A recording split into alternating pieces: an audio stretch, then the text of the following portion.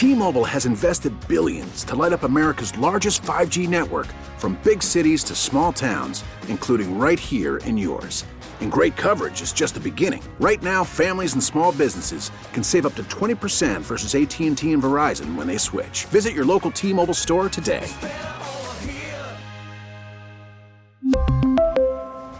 Plan savings with 3 lines of T-Mobile Essentials versus comparable available plans. Plan features and taxes and fees may vary. Hey, Rob Bradford here. I have set out on a mission with my good friends at FanDuel to prove what I have known for some time. Baseball isn't boring. Now I have a daily podcast to prove it with some of the most notable people in the baseball world, screaming baseball isn't boring from the mountaintops, or at least agreeing to come on our show. Players, managers, GMs, and yes, even the commissioner of baseball, Rob Manfred. It has been a constant wave of baseball's most powerful voices. So join the revolution. Subscribe and soak in Baseball Isn't Boring. Listen on your Odyssey app or wherever you get your podcast. You'll be glad you did.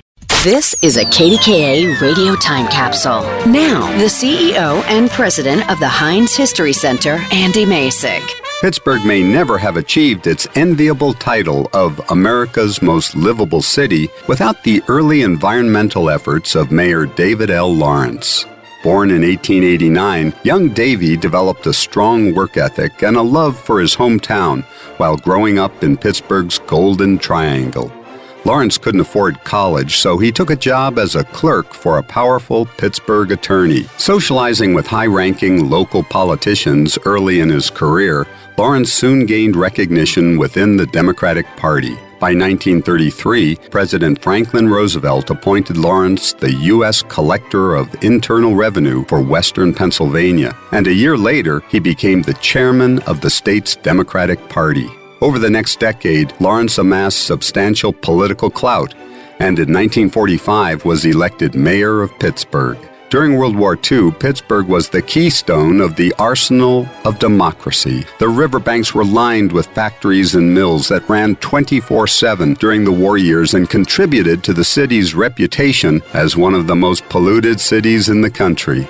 The rivers were dirty, the air was unhealthy, and many businesses threatened to leave the region. But Mayor Lawrence aimed to revive his beloved city, forming partnerships with powerful members of the city's corporate community, including Richard King Mellon, the chairman of Mellon Bank.